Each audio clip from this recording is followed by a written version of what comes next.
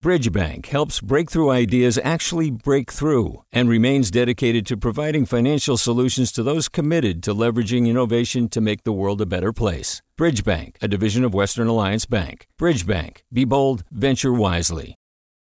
Hey, it's Avery Trufelman, host of Articles of Interest, and I've got to say, I've been a fan of KQED ever since I was a little kid, and I would come out to San Francisco to visit my grandma. It was just what we'd always turn on every time we got in the car, every time we were making dinner and turning on the radio. It was always KQED.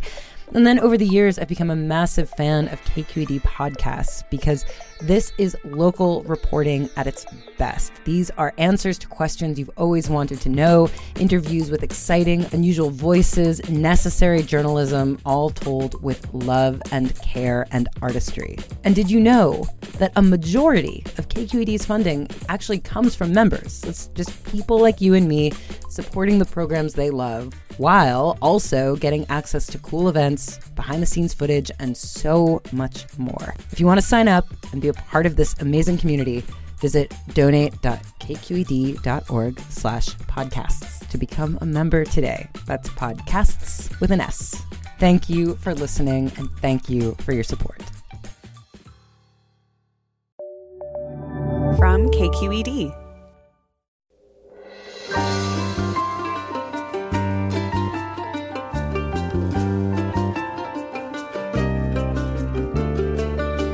From KQED in San Francisco, I'm Mina Kim. Coming up on Forum, last December, amid news of effective vaccines and a new administration, Atlantic science writer Ed Yong tweeted that he was gently hopeful that in 2021, he'd get to celebrate his 40th birthday in person with a few dozen friends. But with the highly transmissible Omicron variant, he recently canceled his birthday celebration. We'll talk to Yong about how he's making risk management decisions and what we're learning about Omicron, now the dominant variant in the U.S. We'll also preview President Biden's speech today on COVID. Forum is next. Stay with us.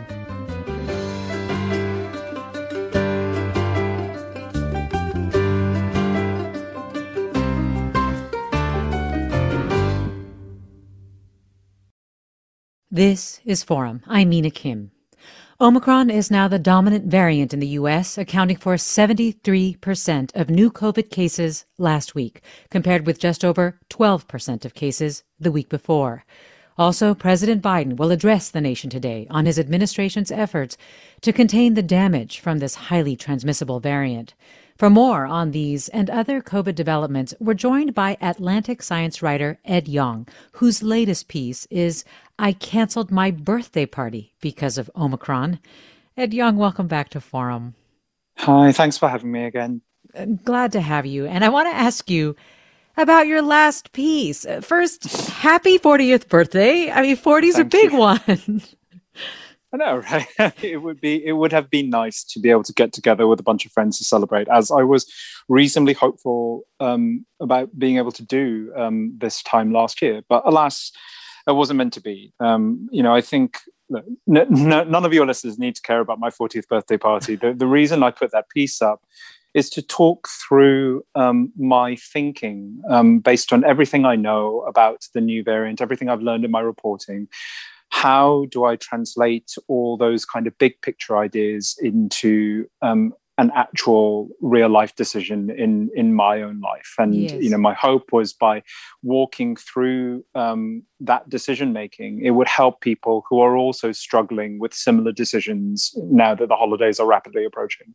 Absolutely. So many of us are facing similar questions, asking ourselves similar questions like, should I go to the New Year's party or that basketball game? So do tell us, how did you make your decision?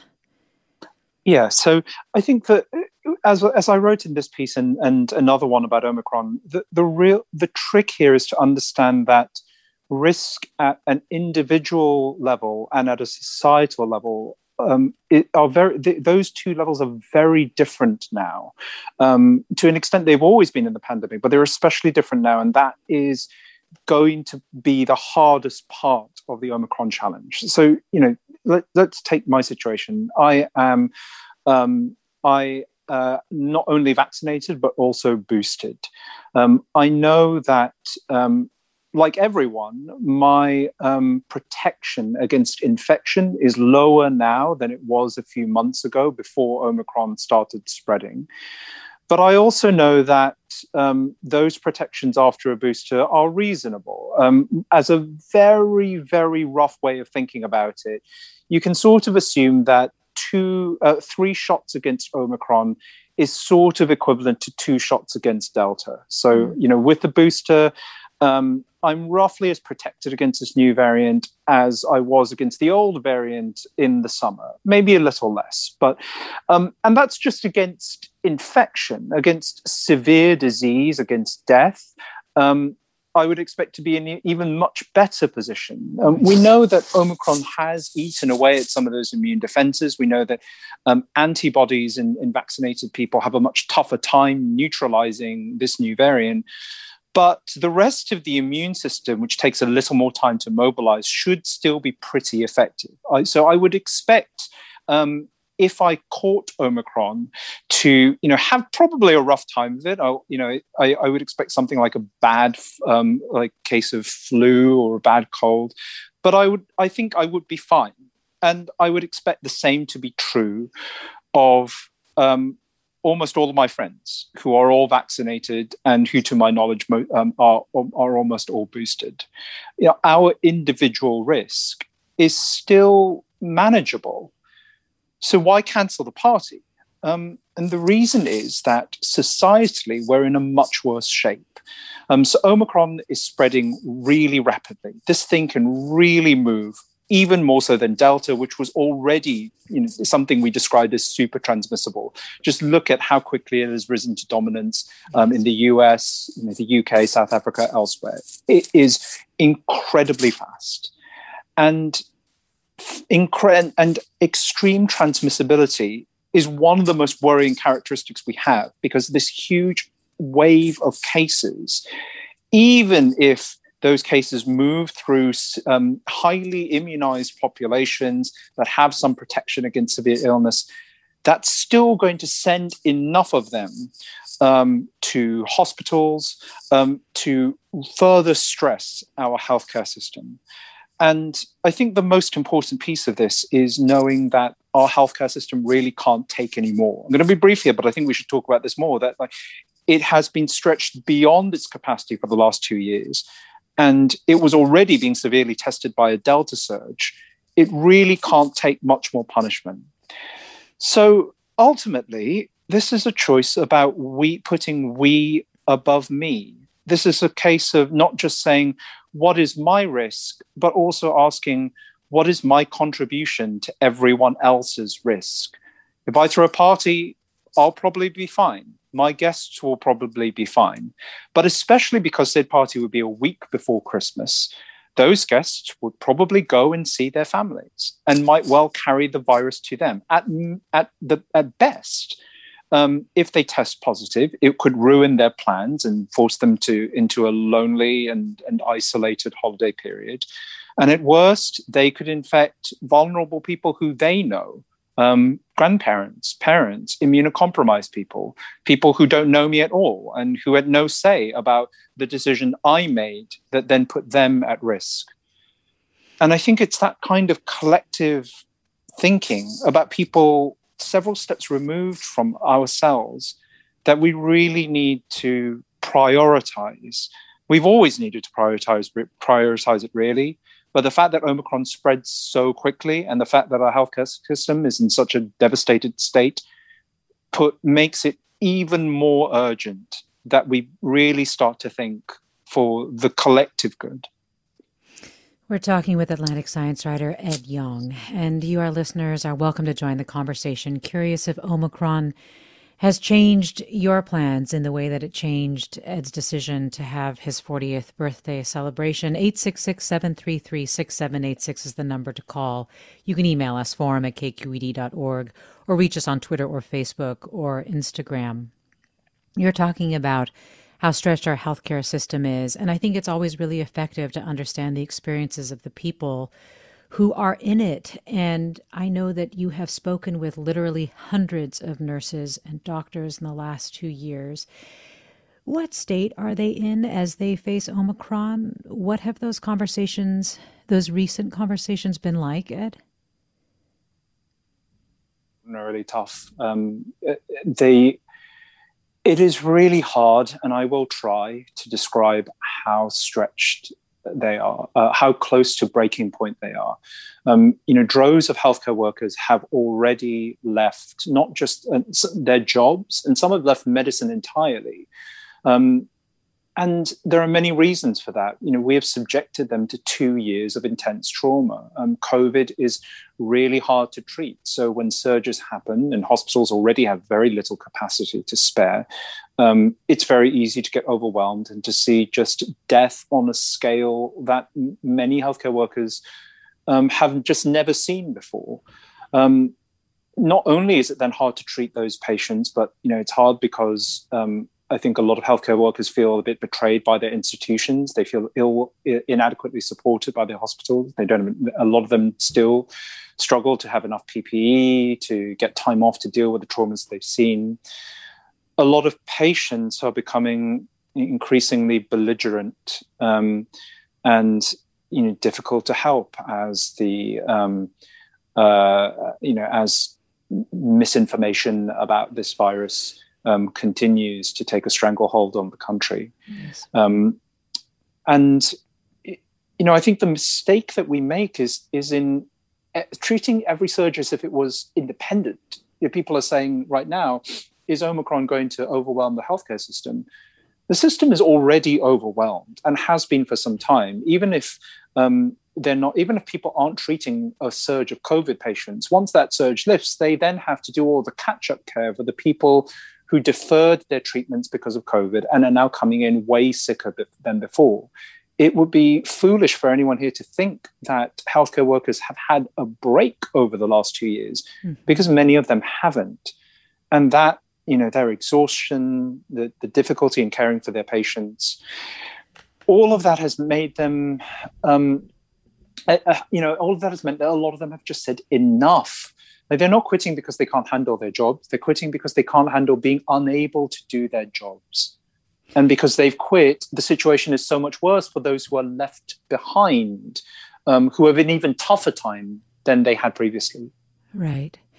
What you're also touching on is the fact that people are thinking about, well, I won't likely go to the hospital for COVID if I'm vaccinated or I'm extra careful. But I was struck by how you were talking about going to the hospital for other reasons and ways that you've changed your behavior to avoid going to the hospital. For example, you try to drive more carefully. I am driving more carefully. And, I think that might shock some listeners, right? I think some people think, well, that's ridiculous. Like, why that seems like an overreaction.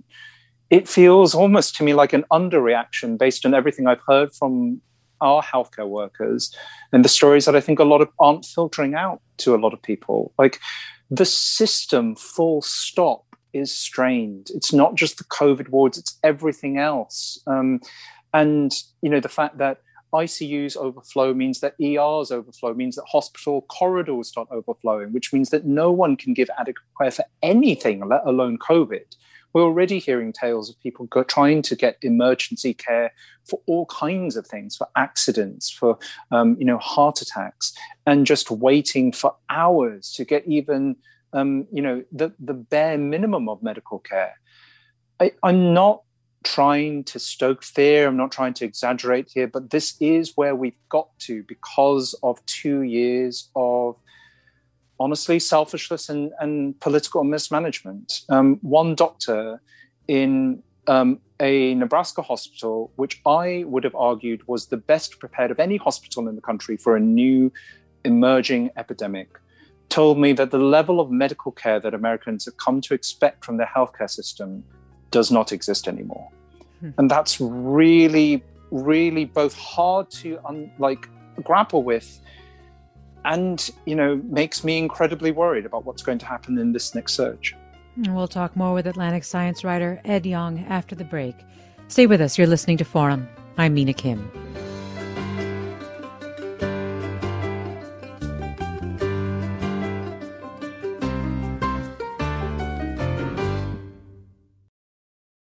Support for Forum comes from San Francisco Opera. Set 10 years after a school shooting, the critically acclaimed opera Innocence takes us into a complex emotional journey where our understanding of innocence and guilt is constantly upended.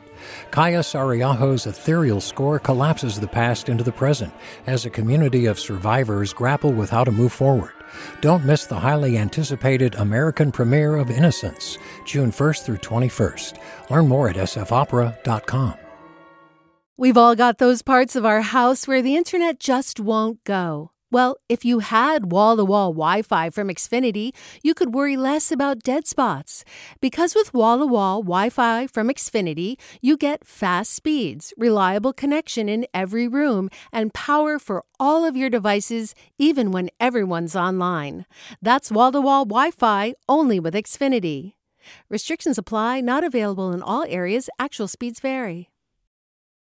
Welcome back to Forum. I'm Mina Kim. This hour, we're talking with Atlantic science writer Ed Yong about the latest on the Omicron variant and his recent articles, including I Canceled My Birthday Party Because of Omicron. We're talking about making decisions to manage risk, and also about the latest Omicron developments, and we will preview President Biden's planned address today as well. You can join the conversation with your questions about Omicron, or if you want to share how Omicron has changed your holiday plans, or if you have questions about that. 866-733-6786 is the number. You can reach us on Twitter or Facebook or Instagram at KQED Forum. You can email us, forum@kqed.org. Paul writes, to me, the biggest reason for limiting travel and taking every possible precaution is that even though cases due to Omicron may be, quote, mild, as long as the virus is being transmitted from person to person, it allows it the opportunity to further mutate, perhaps into far more deadly variant. Your reaction to Paul's comment before we dive into some of the latest that we're learning about Omicron, as it feels like data are emerging every day. Yeah, I think I and others were warning, since last year, certainly in the summer, that the more we allow the pandemic to rage out of control, the more transmission exists, the more chances the virus has to turn into something new. Omicron substantiates that fear, and the risk of that still continues. I want to push a little against the conception that Omicron is milder, because I know that has taken hold and a lot of people, already believe it as fact. But I think there are many reasons to be skeptical about it. The most important is that it may not actually be milder.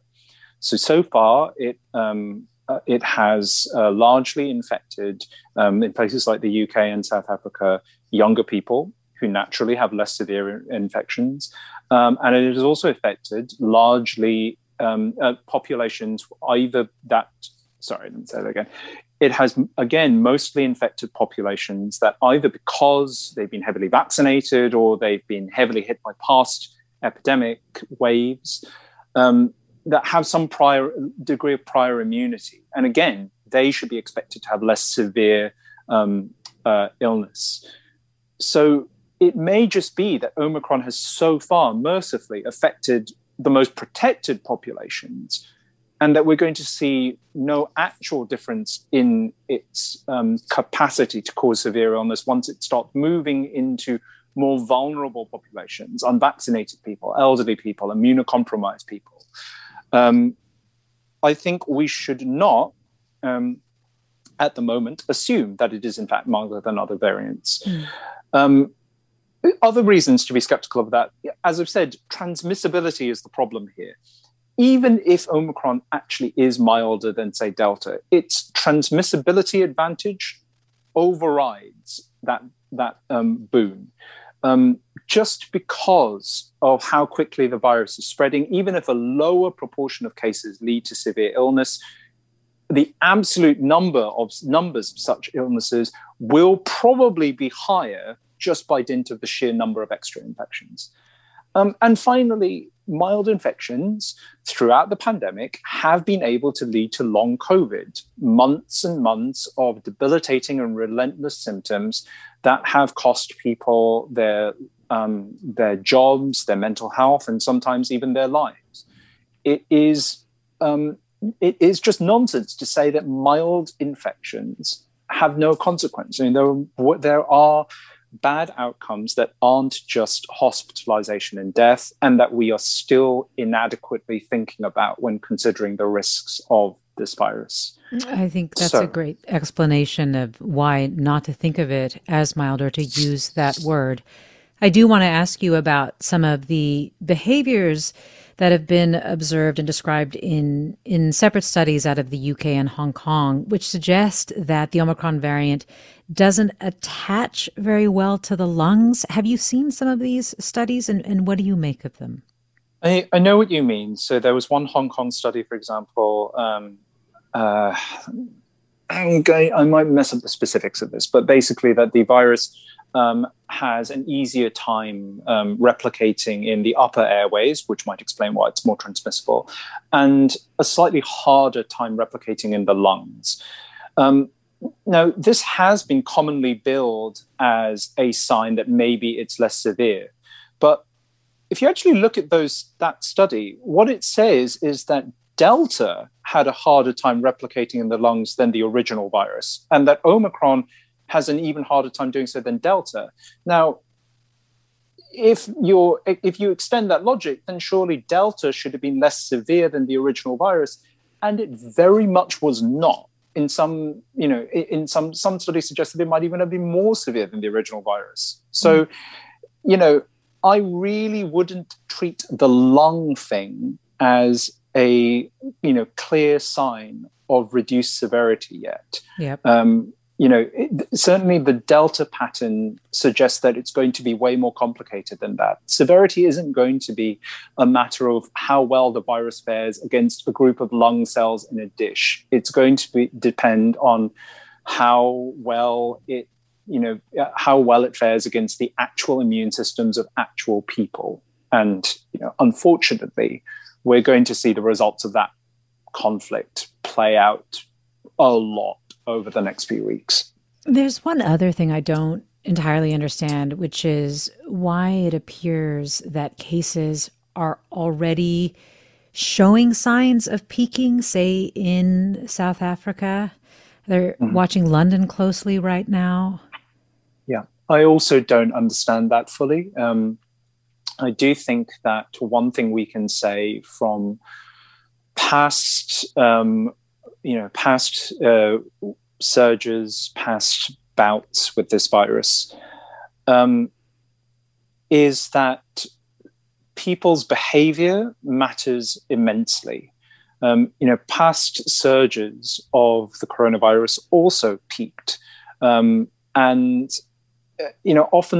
I think people were very quick to ascribe biological reasons for that. I think it's, every time this happens, someone says, oh, we must have hit herd immunity and that's why this is happening. I think that's unlikely. It's usually because what happens is a bunch of people start getting sick and everyone around them goes, uh-oh, and starts behaving more cautiously. We see that pattern again and again and again. People very, very clued in to what's going on in their local communities. We saw that at the very start, at the very first surge, people closed down and shut down their own behaviors way before any stay-at-home orders came in. We've seen this pattern again and again. In the UK earlier this year, the first Delta surge, there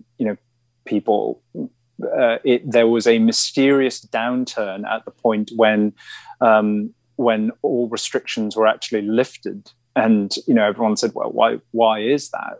Well, in part, it's because a lot of people were before that point, a lot of people were in public spaces watching the Euro Cup, and after that, those spaces were much emptier. I think a lot of the trends we see in the virus is much more about what its hosts are doing than what the virus itself is doing. Interesting. What you're saying almost harkens back to a point you made about canceling your birthday party, which is that, small actions can actually have exponential effect. And maybe, as you say, what we're observing here is really people's reactions and then those people's reactions adding up. And I think I would expect to see actually more of that just because of how fast Omicron is spreading. Like, it's a lot of people have commented that very suddenly the number of people they know with COVID has just skyrocketed. Yes. And I think that can't help but change people's behavior. I said this in the piece. I think the dark side of a highly infectious virus is that one small bad decision can lead to exponential harm. But the flip side of that is that one small wise decision can lead to exponential good. And we shouldn't discount the fact that we still have agency. I personally don't think it should be down to us. I think policymakers should put in policies that protect the health of entire populations. But in some ways, it is still down to us. And I don't think we should discount the sheer power of making what at the face of it are small decisions. Again, like canceling a birthday party is nothing heroic, except, in the context of a rapidly spreading variant, it and all decisions like it kind of are. They are the types of things that make a huge difference. And the big thing that we need to, the thing we need to reconcile is that we will never see the benefit of that decision. If I held a birthday party, I would probably know who got infected because of it. If I cancel, I will never know who doesn't get infected because of that choice. I just have to sit here with the knowledge that I think I made the right decision, and that will have to be good enough. Let me go to caller Judith in San Francisco. Hi, Judith. Hi, thank you very much. So I'm planning an event on January 2nd, and it will include maybe 8 or 10 people. And everyone will be vaccinated and have boosted. But what about if they all have been tested, and I actually have kits that I'm ready to send to them if they don't have their own? Is that still too chancy for me to go ahead with, or should I postpone it? Judith, thanks. Yeah, I'm glad you're also bringing up testing protocols. Ed Yong. Yeah, Judith, I feel for you. It's a tough decision, especially given that, you'll be a week after Christmas. Presumably, a lot of people will have already been to their families and have had a lot of exposure through that. I think that rapid tests certainly have a lot of potential in helping us gather with our loved ones in a safer way. We considered asking all of our party guests to test themselves before coming. That was certainly something we did on Thanksgiving, and it seemed to have worked well. I still worry a little bit. And I think I worry because there have been some anecdotal cases of people throwing events where everyone was boosted. Everyone was vaccinated. It seems most people were boosted, and everyone took rapid tests, got negative results, and still infected each other at the party.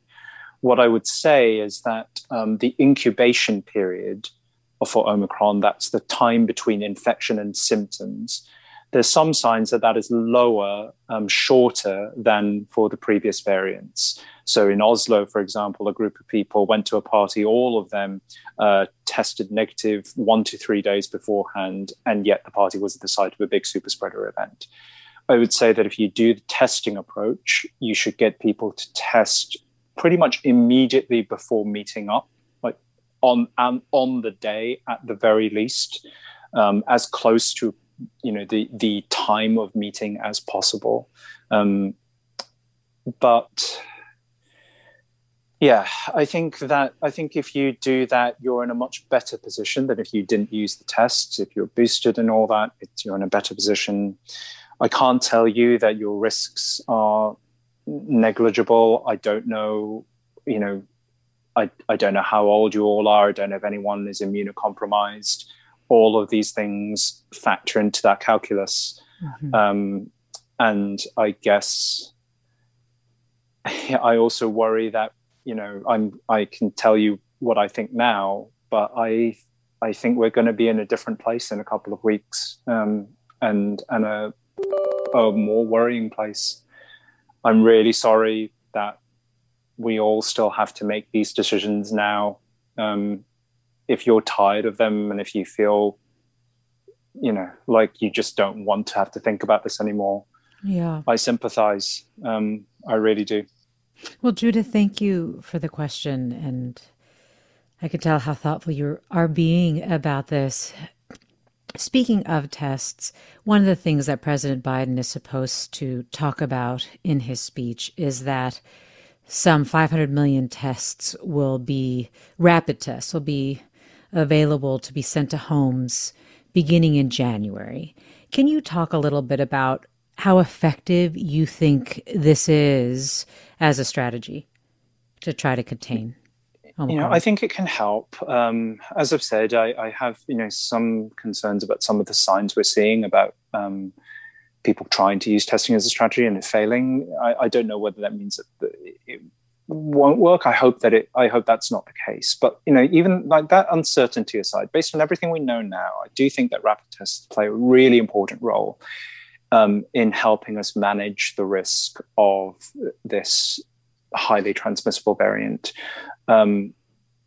If Biden is finally making moves to deploy these tests widely, to send them to people's homes and to make them free at point of delivery, that would be a great thing.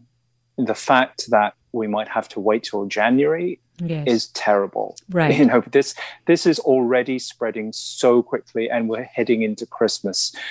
I honestly cannot believe that we've waited this long to take action, especially since people were calling for this sort of thing to happen, in the middle of last year. And, Biden knows this. His advisors have counseled him on it. This sort of thing was part of the plan that he outlined before coming into the White House.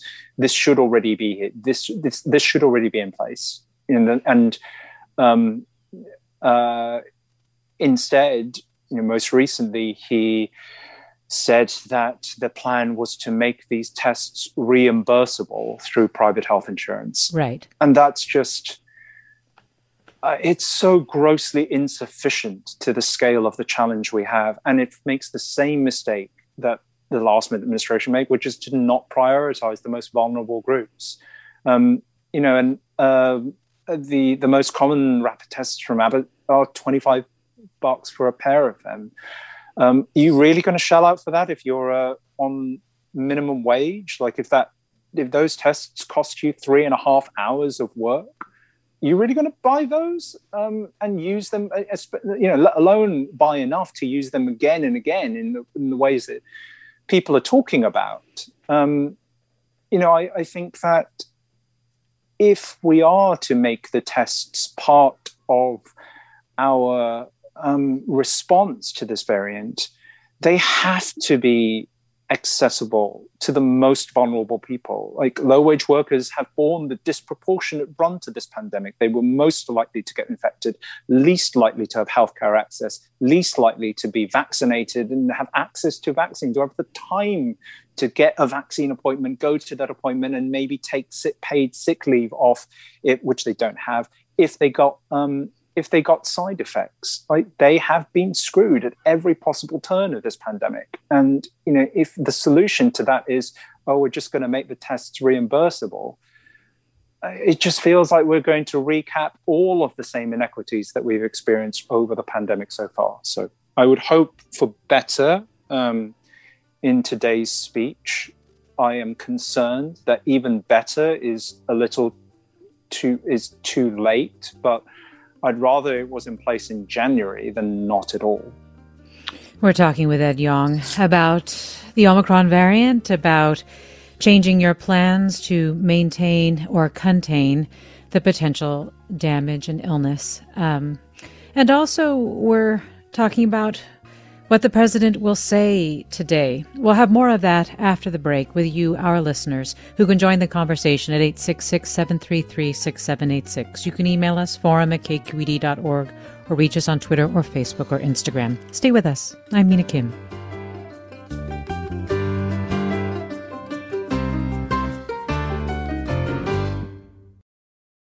Support for Forum comes from San Francisco Opera. Set 10 years after a school shooting, the critically acclaimed opera Innocence takes us into a complex emotional journey where our understanding of innocence and guilt is constantly upended. Kaya Sariaho's ethereal score collapses the past into the present as a community of survivors grapple with how to move forward. Don't miss the highly anticipated American premiere of Innocence, June 1st through 21st. Learn more at sfopera.com. We've all got those parts of our house where the internet just won't go. Well, if you had wall-to-wall Wi-Fi from Xfinity, you could worry less about dead spots. Because with wall-to-wall Wi-Fi from Xfinity, you get fast speeds, reliable connection in every room, and power for all of your devices, even when everyone's online. That's wall-to-wall Wi-Fi only with Xfinity. Restrictions apply, not available in all areas. Actual speeds vary. This is Forum. We're talking with Atlantic science writer Ed Yong about the latest Omicron developments and previewing President Biden's address to the nation. With you, our listeners, 866-733-6786 is the number. And let me go to Henry in Santa Rosa. Hi, Henry. Hi there. I have not heard anyone talk about my question, which is, can you catch more than one of the variants either simultaneously or, one after the other or, months later? Mm-hmm. Good question, Henry. Ed Yong. It's a very good question. So it seems that if you've caught Delta or previous variants before, you have some degree of immunity. It does seem that Omicron can get around that immunity just as it can immunity provided by vaccines. Again, it's not total. But the new variant does seem to erode some of the protections that we've already acquired, whether that's through previous infection or through vaccination. This is a very rough way of thinking about it, but I think of Omicron as nullifying one previous immunizing event, whether that's an infection or a vaccine dose. So if you have 3 doses, you're sort of back down to 2. If you have 2, you're back to the equivalent of 1. If you had just one run-in with the virus before and no vaccinations at all, you're basically unprotected as far as getting infected goes. The possibility that I'm not sure about, and that worries me a little, is whether Omicron infection protects you from Delta infection. Because we know that Delta infection provides imperfect immunity against Omicron. If the reverse is true, it's possible that both variants could co-circulate around the world rather than one completely displacing the other. Complicated futures are possible here, and we don't know enough really to predict what those might be. I also feel like this to me is in the category of question that we don't actually need to have answers to know what to do right now. As my colleague Sarah Zhang wrote in The Atlantic a few days ago, we actually already know enough about Omicron to know that it's going to be trouble. Our decisions about how to act and all of that, I think we know enough to know how seriously to take the situation. Yes, and we are hearing some public health officials talking about how much they wish in Biden's remarks that he would lean on some of the mitigation measures like masking, social gathering, limiting social gathering, and so on. The likelihood of that is definitely a question mark. In the meantime, we are hearing from a couple of listeners who are sharing how they have or have not changed their plans. Jennifer writes, we have a teenager with a birthday tomorrow. We'd hope to have a birthday dinner out somewhere with a few extended family members. We'd hope to eat outside, but it's going to be cold and rainy. Last night we called him in to talk to him about the strong possibility that we'd need to cancel, as there are grandparents in our group and he is not yet old enough to get boosted. Valerie writes, no, I have not made any changes to my holiday plans because I made none. We weren't out of the woods before Omicron came along. I have not stopped wearing a mask for over a year. I have very limited in-home social gatherings with fully vaccinated and boosted people. One of the things that Biden is also expected to say is that he's going to deploy, hundreds, if not 1,000 or so folks to hospitals that are really facing being overrun, if they are not already.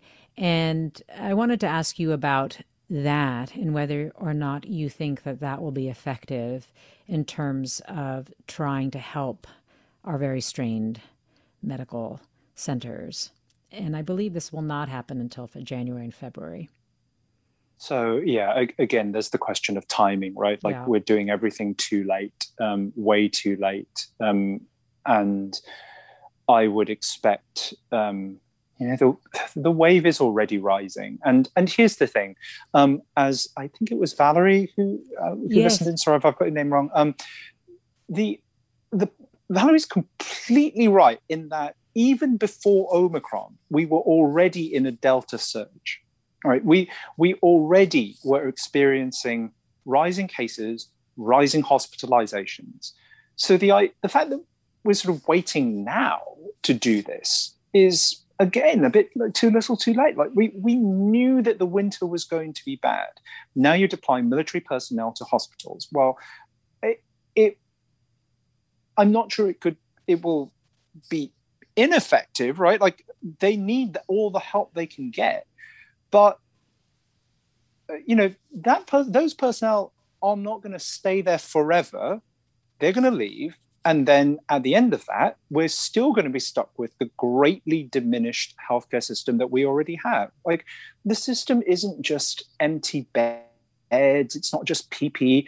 It's people, it's doctors, it's nurses, it's respiratory therapists, social workers, like laboratory technicians. It's all of them. And they're all, and like in all of its corners, we have allowed the healthcare workforce to be decimated, like not just in terms of people leaving, but sometimes in terms of like the most experienced people leaving. Like a lot of people who were close to retirement just took that opportunity, which means that the people who are left behind are not only overstretched and burned out, but a lot of them are younger than average. A lot of them don't have the 10 years of knowledge that allows them to know how to save that one person in a weird situation that they've never encountered before. That's where we're at. That's why I'm worried about healthcare full stop, not just for COVID. And, that sort of thing, that doesn't go away by adding this kind of military sticking plaster on top of it. Like you could stop it from getting even worse. But, if that's the solution, it's, again, an inadequate solution. Like the medical system needs to be rebuilt because it has taken such a heavy hit, and it needs to be protected from further diminishment. What do you think would be the immediate thing to do right now that could be most effective? I think from the healthcare workers I've spoken to, probably the most important thing is some kind of retention focused policies on behalf of their hospitals. Like so many of them have talked about how they are being, a lot of them feel abandoned by their institutions. They're working in the hardest conditions of their careers. They've not been given enough time off. They've been denied benefits. They've been denied raises.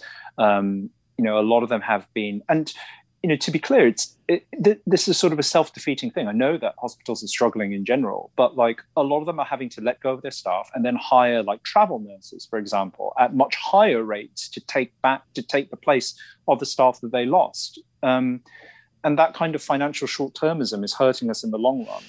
I think hospitals in general need to prioritize the retention of the few staff that they have left.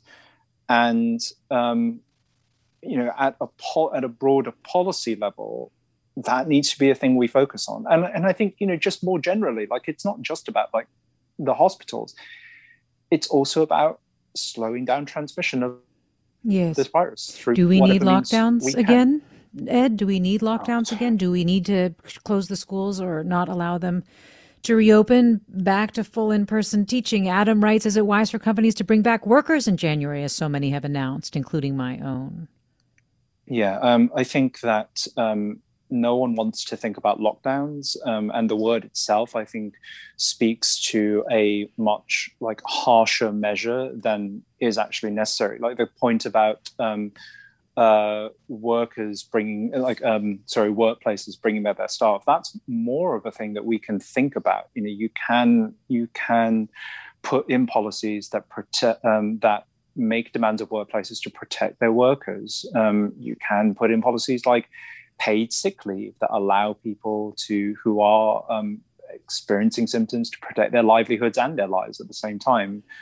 And honestly, like, we are at the stage where we need to be thinking about restricting gatherings. You know, it's like when we say lockdowns, everyone imagines like being corralled in their own homes for weeks on end, right. Which at this stage, like, it would slow transmission. But the problem is, like, you need to use that time wisely, right? You can't just expect people to do that, do nothing with the time, release everyone back in the world and to kickstart another surge again, which is what would happen. So what would you do in that time? Well, you need to safeguard the healthcare system. You need to put in public health measures. You need to, you know, use the time to build up supplies of rapid tests. You know, you need to do all the things that we actually need to do anyway. So why don't we just do those things? You know, we have spent the last a year sort of pretending that vaccines alone could get us out of this. Like the Biden administration's strategy has been mostly focused on vaccines. Some would argue entirely so. I think maybe a little unfair, but like certainly it's been this kind of biomedicine or nothing approach. Like, it's been vaccines, and then if it's not vaccines, it's boosting. You know, and then as well as vaccines, it's boosting. But that's not going to cut it. It wasn't going to cut it with Delta. It's definitely not going to cut it with Omicron. Now is the time to finally realize that you can't just do this by like immunizing one person at a time. This is a public health crisis, and one that entirely depends on the connectedness between different people and in protecting the most vulnerable among us. Unless we have policies that go population wide, we're going to be stuck. My concern is that you know, a lot of places have spent the last year obviating even the possibility of such measures. You know, we have legislation put in by primarily Republican lawmakers around the country that stops local level leaders and institutions from enacting things like mask mandates. And that's going to be a problem. Like I wrote in September, that will be a massive problem come the next pandemic or come the next variant. And that's where we are. And I guess we'll see whether that's right or not. Well, Adam's comment about going back to work went on to say 2 years ago, they might not have been, meaning companies wanting to bring back workers, but it seems pandemic fatigue and perception are overriding the science. Patty writes, my daughter has an appointment right after the new year for a non-urgent issue. It's my understanding that Omicron will peak mid-January. Should we be rescheduling non-essential appointments, activities for the next few weeks and just avoid being indoors? Will peak mid-January and timing that way? What do you think, Ed? I don't know. I can't tell you when Omicron is going to peak, and I don't have confidence in those predictions at the moment. I think a lot of those models have been questionable throughout the pandemic, and like I said, so our behavior, like the choices we all collectively make over the next weeks, are going to be the massive factor in deciding when that peak actually happens. And I think we have been very, the academic community and the nation at large have been very bad at predicting people's behavior and how it will affect the course of the pandemic. So I'm sorry, I don't know.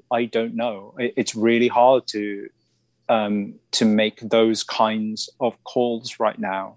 You know, and of course, like the question of whether you should go in for a non-urgent procedure also depends on the state our hospitals are in by that point. You know, will you actually be able to get an appointment? Will the decision be taken out of your hands and the appointment be deferred for you? I don't know the answer to these things, and I'm sorry I don't. We're talking with Atlantic science writer Ed Yong, and you're listening to Forum. I'm Mina Kim. Let me go to Ariel in Oakland. Hi, Ariel. Thanks for waiting. No problem. Thank you so much for having me. I just wanted to say we all owe you a debt of gratitude, both yourself, Nina, and Ed, for your just phenomenal reporting on this on Forum over the past couple of years. I first heard Ed on Forum over a year ago, and he's the only author whose publications I checked to see if he's written something new.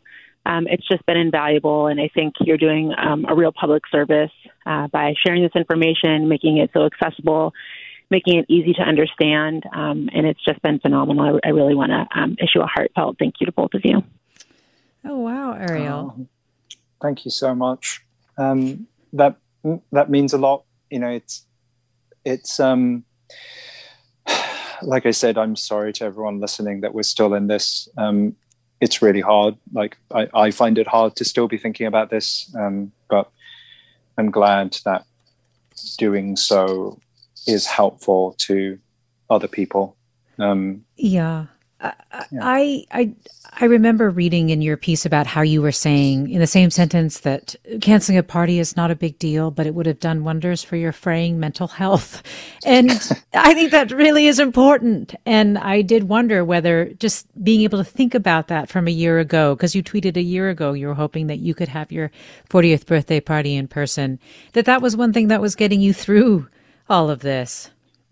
I guess, you know, not like the partying per se, but, you know, the chance for more connection and a little more normalcy, sure. Like and to be clear, I think the last year has given me and us some of that. You know, I have been able to have like small indoor dinners with friends at my house, which is not something that, you know, I think I felt was even possible at all, save like another, like a very tiny pod of people this time last year. So there are things that are better. You know, I don't think that we're back to March 2020 again, certainly not immunologically. I've said to my colleagues earlier today that the problem with the pandemic is that our immune systems are clinging on to their memories for dear life and doing their part, but our nervous system seem to be unable to forget even last month's lessons, and just forget things instantly. But look, we're not back to square one. This is a setback. It's a major setback. I think I'm really worried about what the next months will hold. But there are ways in which we're in a better place. I think the thing that I want us to not forget, and it sort of speaks to your question and Ariel's comment, like for the people who've been dealing with this, you know, whether it's reporting on it, whether it's healthcare workers, whether it's public health experts, like those people have been staring into the sun for 2 years, nonstop, and all of that adds up. You know, it's much less here we are again than, oh God, we're still here. And you know, as we head into the start of year 3 of this, I do worry about our collective resilience. Like I know mine is worn extremely thin. Yeah. And it does feel like we are stuck in a cycle with these surges returning. And I do cling to any reason to believe that we can get out of it. Yeah, and look, I'll say a few things there. I do think that we cannot afford the nihilism of despair. I wrote that in my piece. You know, we still do have agency. I stress again that a small, wise decision can do exponential good, and those decisions are still ours to make. So we still have power, despite everything that's happening around us, despite the chaos and the uncertainty of it all. We can still choose to help each other, and we should do. It's not too late for the government to take the actions that would help to protect all of us. Yep. I hope to hear about such actions imminently. Well, me too, Ed, and I just want to thank you so much for talking with us. This is Forum. I'm Mina Kim.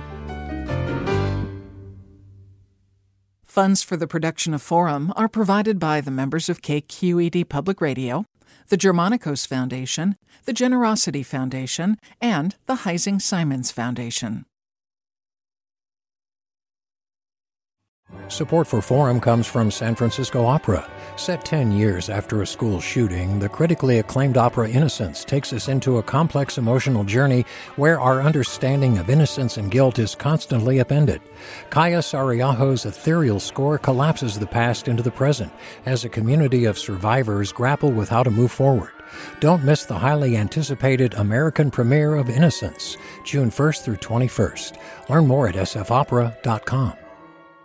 We've all got those parts of our house where the internet just won't go. Well, if you had wall-to-wall Wi-Fi from Xfinity, you could worry less about dead spots.